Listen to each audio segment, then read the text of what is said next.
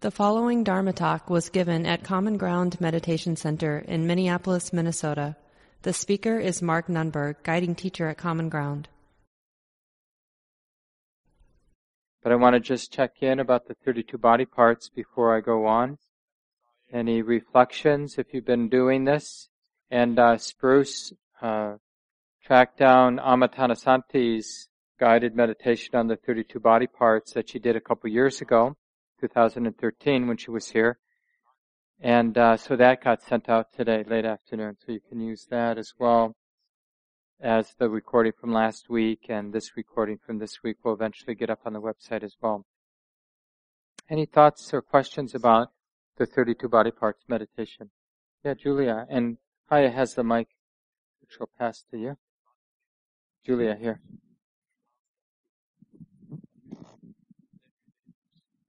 I just noticed when I was going through it, and I only did it a couple times, but the main thing I noticed was that I have a certain attraction, almost grasping with certain body parts, like my eyes. I've been told to have nice eyes, so, they're special to me, precious even. And then a body part like the colon, I'm not really interested in reflecting on that. So I felt a sense of aversion. I thought, maybe I better sit with this a little bit more. So that was one thing that came up. And that's just that alone, like just to hold the image of the eyes and notice the attraction, and to hold the image of something else like the colon and notice what's there can be really interesting.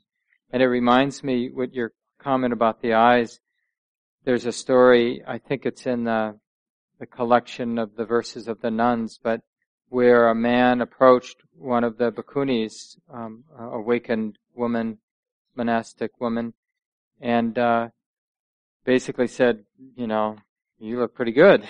You sure you don't want to have sex or something like that? He was probably a little bit more subtle. But I forget exactly what led up, but very quickly she removed one of her eyes just to show her level of dispassion to basically, now what do you think?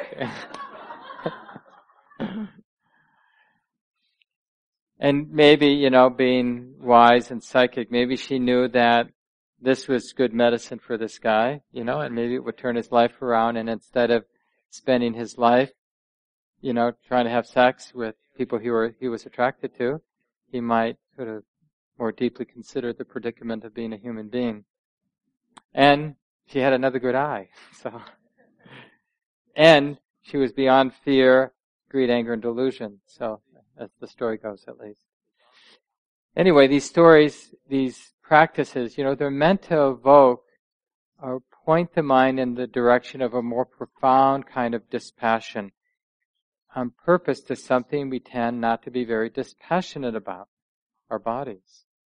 Yeah, thanks, Julia. Other thoughts before we go on? Yeah, Jana. I shared with my small group last week that I have an aversion to this practice because it brings up images of, like, after the Holocaust, all of the piles of eyeglasses and satchels and hair and, there's something kind of ghoulish about it. And so tonight, doing the loving kindness practice for the body first, and then imagining, like, removing the hair, like, with love, really was different. So Thanks for that. Yeah, and we just have a lot of programming from all the horror films and, about body parts and, the different things. Wynn and I had bubble tea today, if you haven't. And they got these little sort of eyeball-like things in them. People know that, like little jelly things. I'm not sure what they are. Is it tapioca? But they're round and they're a little bit like eyeballish. At least that's what my ghoulish mind thought. Anything else about the 32 body parts which you've been learning? Or Haya. And this is that second training, right? Or third, mindfulness of daily activities, stretching the arm as we pass the mic. Actually, what I've found, it's been really helpful to me to have this because I have spent so much time judging and being aware of my body and it's been really actually helpful to just break it down into all these little parts, and it's not, to me, as a significant. I don't have to be, I wonder what that's like now, or how does that look, or how does that compare to someone else? It's just body parts, and so to me, as far as a person who deals with self-image things or body image, it's been really helpful. Yeah. And there's not much difference when if we had all these piles in this room, none of it would look very personal, and none could be easily connected with some story of Mark or Haya or whoever. It would just be piles of body parts. Yeah, maybe one more, Ellis. So I understand that I'm Ellis, and I understand that this is mindfulness of the body. And I'm just wondering, do you associate this at all with, I forget what it's called, but the things we're supposed to remember, like I'm subject to aging, I'm subject to sickness. I think some of my aversion and real refute for this could be I am subject to death.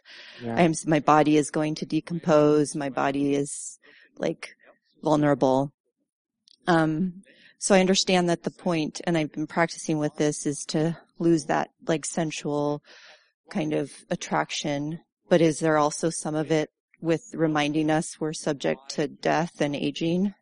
Yeah, absolutely. I mean, basically what it's doing is it's uprooting the concepts or ideas we have about the body. And it's grounding. It's not even really mindfulness. I mean, in a sense, we're being mindful of our imagination. We're using imagination. So the point is, by bringing our attention to what we're imagining, we're causing the unquestioned, unconscious view of the body or idea of the body, the superficial view of the body. It gets pushed aside because we're bringing in another view of the body, that it's actually just a bunch of body parts that could be separated. And when they work together, then things hum along. But like you're sensing, like anything that's constructed, it will fall apart. That's just in the nature, it's like that law of entropy. What comes together falls apart. And so it's supposed to challenge the views, the existing ideas or views we have about the body. That's the point.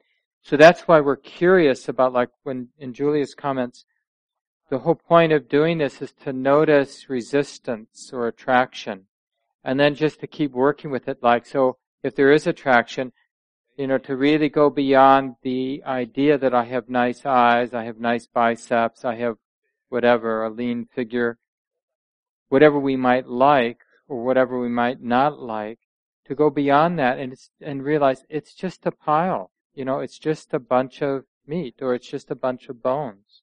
It's just a pile of skin. It's just these two little eyeballs or this little pile of nails. So we're really looking for that cool feeling, and dispassion is a good feeling. It feels good. But it can be an acquired taste.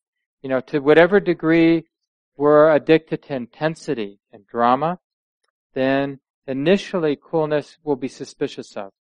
But the more we work with the feeling of coolness, and you could say peacefulness too, because peace has a cool feeling to it. Not icy cool, but cool meaning, in Buddhism, coming out of hot tropical Asia, cool was really a nice word. Now, being Minnesotans, cool has a different flavor. But we can get the idea of the fires of greed, anger, and delusion calming down. That kind of coolness with these practices. And remember, the practices, they're going to have different effects on different people. So, Alice, it might be evoking a sense of death, or Jana's point too was a little bit like that, just the ghoulishness and sort of the fear of this life ending. So different things won't be the same for everybody. But generally, that said that these last three trainings of the body parts and the four elements, which we'll do in just a few minutes, and next week we'll do the corpse meditation, or the imagining the decomposition of the body, the falling apart of the body. When life ends, what happens to the body? It's really these elements return, or as I learned as a Catholic, dust to dust. So the body returns to dust, returns to the elements, returns to the earth. So it's said that the 32 body parts is mostly, for most people, good at removing any attachment or greed we might have about the body, our body, somebody else's body, anybody. And the four elements, which we'll do later, helps to remove the sense that there's a self there. And I'll spend some time talking about that in a minute. And then the one we'll do next week, the corpse meditation, or just remembering and imagining what happens to bodies when life ceases. And even before it ceases, it can happen. I still have this memory seared into my mind of seeing my grandmother's father, so my great-grandfather, who lived with my grandmother in North Dakota. And we'd go visit every year. And he lived with her for a while when he was really old. He was in his 90s. And I remember he had this open sore by his ankle. And both sides of my family, my mom and dad, both grew up on farms. They were all farmers. So they have a different take on these things. And he thought it was taunt the great-grandkids by, hey, look at this sort of thing. But it was like festering wound that wouldn't heal. He was just too old. His body just couldn't heal anymore, these things. And I forget exactly. I just remember being disgusted, but the pus or something, anyway, it looked really bad. And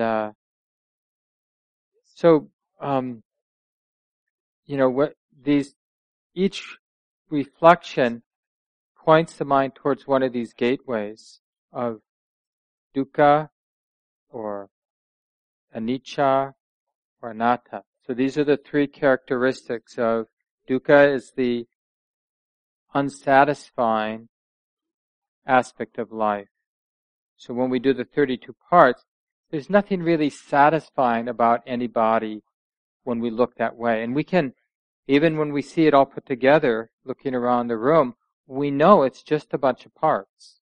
And so remembering, including that information as we're hanging around bodies that are not nicely dressed up, it will cool out any attachment, and we'll realize the dukkha. So this is a more subtle meaning of dukkha. Normally we think of dukkha as being bad, but dukkha is not bad. Dukkha is the way it is. That bodies are not worthy of attachment. They're not worthy of grasping. They're just what they are, a bunch of parts. And then anicca, the impermanence. So that's this one we'll do next week, where we see the very, there's birth and growth and maturing of the body, and then the falling apart, and then when there's no more life, the more extreme falling apart of the body until there's nothing but dust. And then the one we're going to talk about tonight, the four elements, is really seeing that there's no self there. So when we do the four elements, we're going to, this is a more pure mindfulness form, because what we're going to do when we say, well, the body's like this now, like we have been doing with the breath and the whole body awareness, but now what we're going to do in a more systematic way is we're going to deconstruct, or we're going to organize the different qualities of sensation so that we see that there are just these qualities and these qualities, like the quality of hardness and softness and smoothness and roughness and heaviness and lightness. That's what we call earth element. And we just see, okay, those are just earth elements. And then we have what, traditionally called the water elements. So the cohesion, like a water balloon.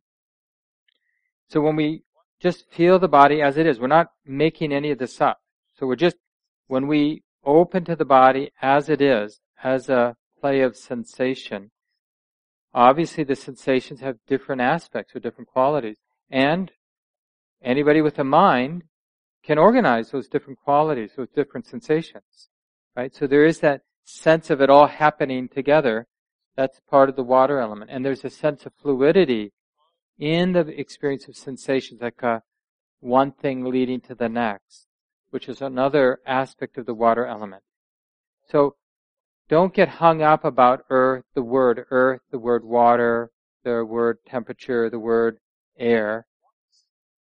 What's important is just this way of categorizing the sensations, so that in any moment, as we're aware, and I'll go through this systematically in a moment, you can see that there are just these different aspects, these different elements of sensations being known, and it's an all-inclusive list, so there's nothing to the body, like I think Anne last week mentioned about the energy body. But you see, when even that, whatever we would call the energy body, the feeling of vibration, that's included in the four elements. So it's all-inclusive. There is no experience of the body, by definition, that's not included in these categories.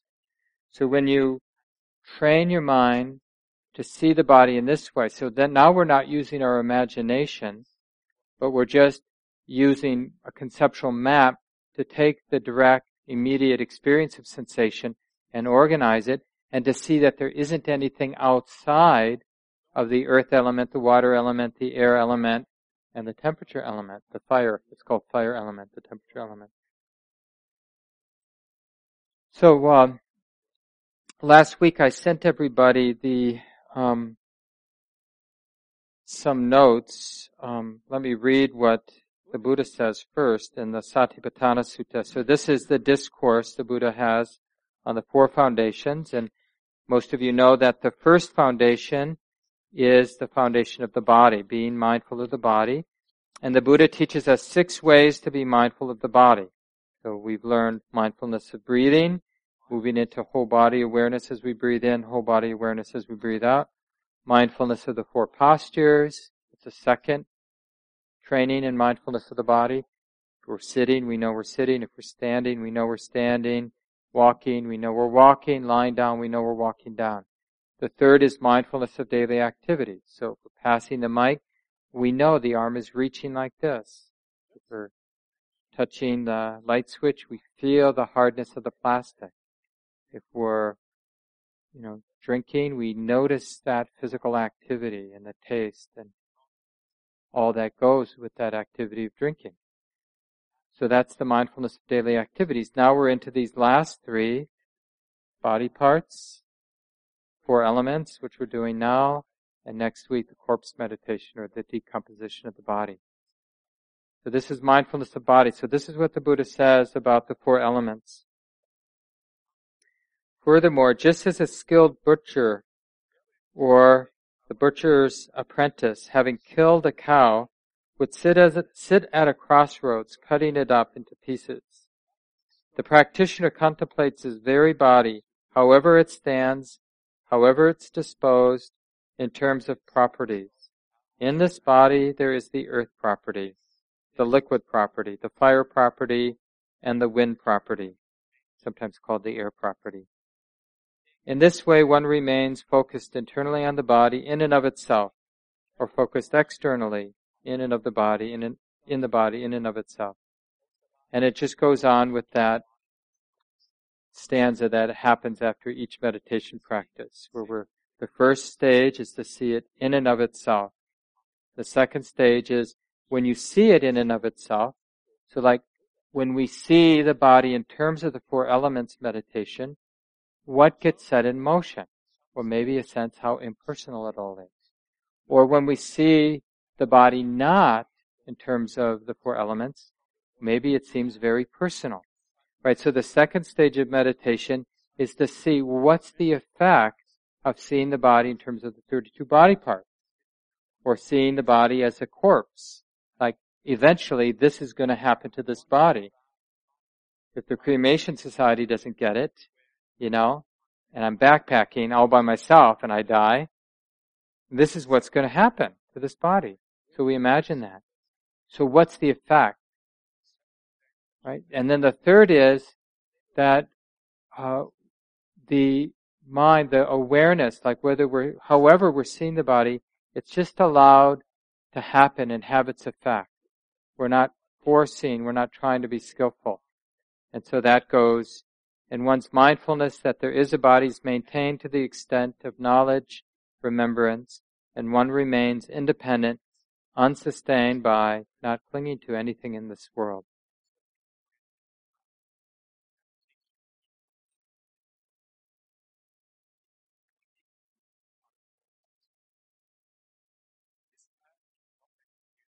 So the habit, is that our mind clings, and it clings to things that somehow seem to relate to me.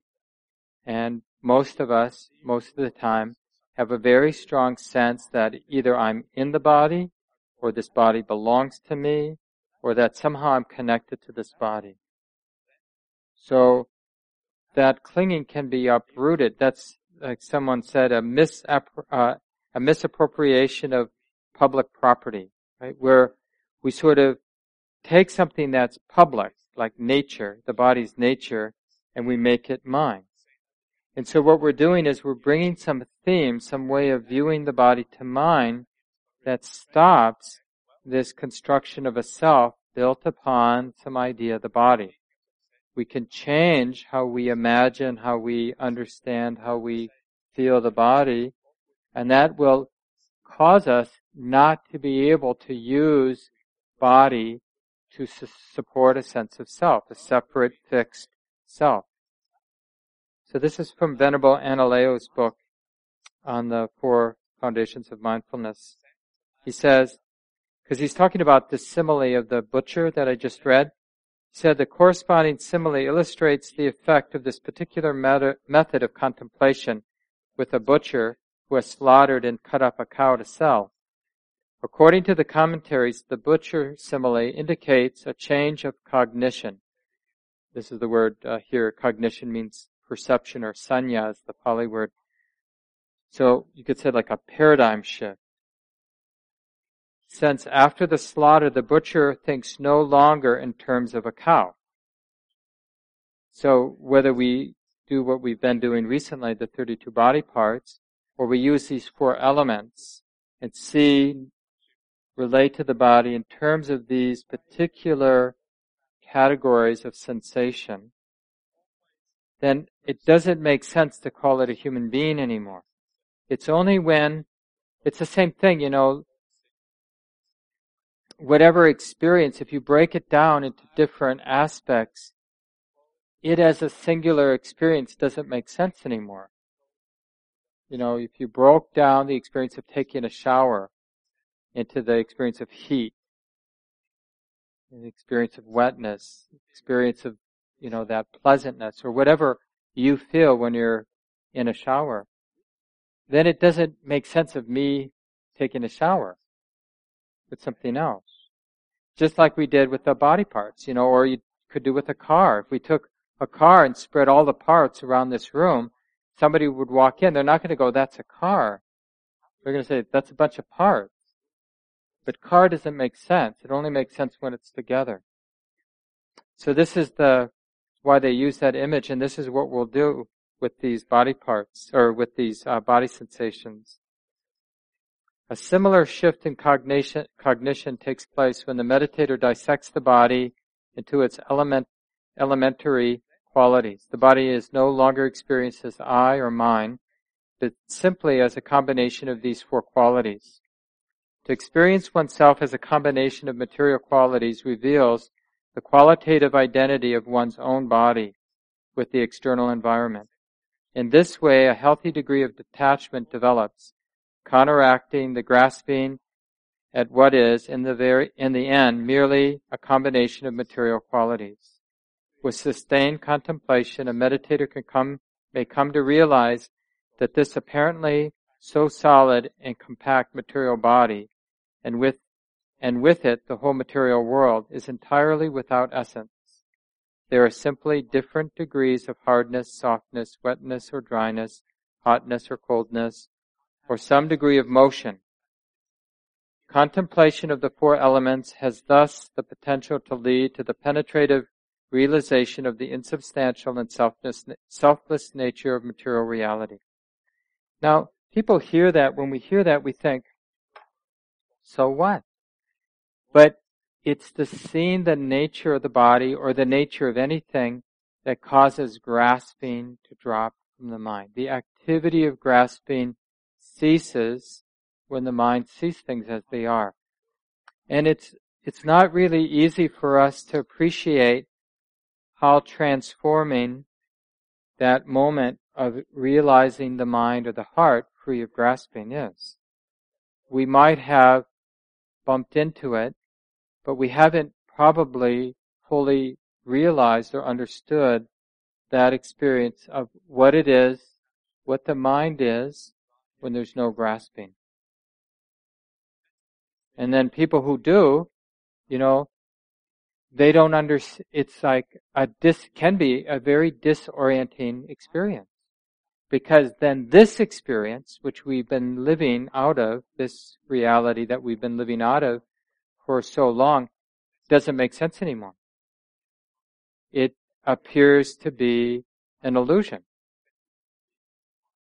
That, wait a minute, why are things so hard or difficult or troublesome or heavy for me as a human being, for others as human beings?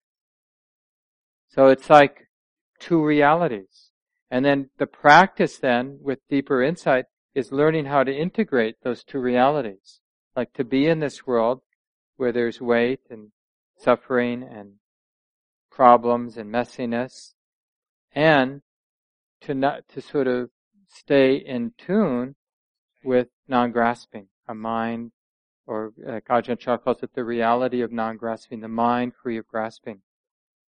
So when we do this reflection like we're going to do in just a minute, the idea is to awaken, to drop the views of mind, the view in the mind of the body that supports grasping, that makes grasping seem rational, unquestioned. Moment after moment after moment, one way or another, the mind is always struggling, it's always grasping, it's always holding, it's always pushing or pulling. It always has something it has to do. So do we know the mind that's free of doing, free of pushing and pulling, free of seeing in terms of problems or seeing in terms of good and bad? Do we know that mind or that heart? So the Buddha says if you take up this reflection on the four elements and any number of other reflections, this isn't the only one of course, and you really develop it, the mind will begin to, or at least the probability of understanding the experience of non-grasping will sort of increase or develop in a gradual way. So let's go ahead and do this, and I'll talk us through it. So we'll do it for about 15 or 20 minutes. Sherry, could you turn the upper lights a little bit more so I can see better? No, a little bit more. Up. Yeah. Thanks. So I'm going to do it in the way that one of my teachers teaches it. But eventually, this is just the beginning stage. Eventually, the mind really understands the earth element, doesn't need to sort of go through each of the 6 parts of the earth element. And it's like the mind flashes on the whole body and just sees it in terms of the earth element. Flashes on the water element, flashes on the temperature element, flashes on the air or the wind element, back to the earth. And it's just creating enough continuity of seeing the body in that way that there's no space in the mind to construct a self on the body, dependent on the body. And that's sort of in the usual way. But we'll do it in a more systematic way. So altogether there are 12 elements or 12 aspects of body sensation. Right? And you know, the body sensations, we feel them. But you can imagine it's not such a big deal to categorize all the different qualities or aspects of bodily sensations into 12 categories. And then under the earth element, there are 6 qualities. And then under the air element, there are 2. Under the water element, there are 2. And under the temperature element, there are 2. Cold and hot. So the way that Pa-Aksayada teaches is he puts them in order that he's found that his students find easy to learn, until you get really good at recognizing all 12 of the aspects. And then when you really know, like all the 6 that have to do with the earth element, then you can just see the earth element as a dance of hardness, softness, roughness, smoothness, heaviness, lightness. But initially, what we'll do tonight, we'll go through each one. And we'll use the order that he teaches. This talk, like all programs at Common Ground, is offered freely in the spirit of generosity. To learn more about Common Ground and its programs, or if you would like to donate, please visit our website, www.commongroundmeditation.org. Thank you for listening. To learn how you can support the teachers and Dharma Seed, please visit dharmaseed.org/donate.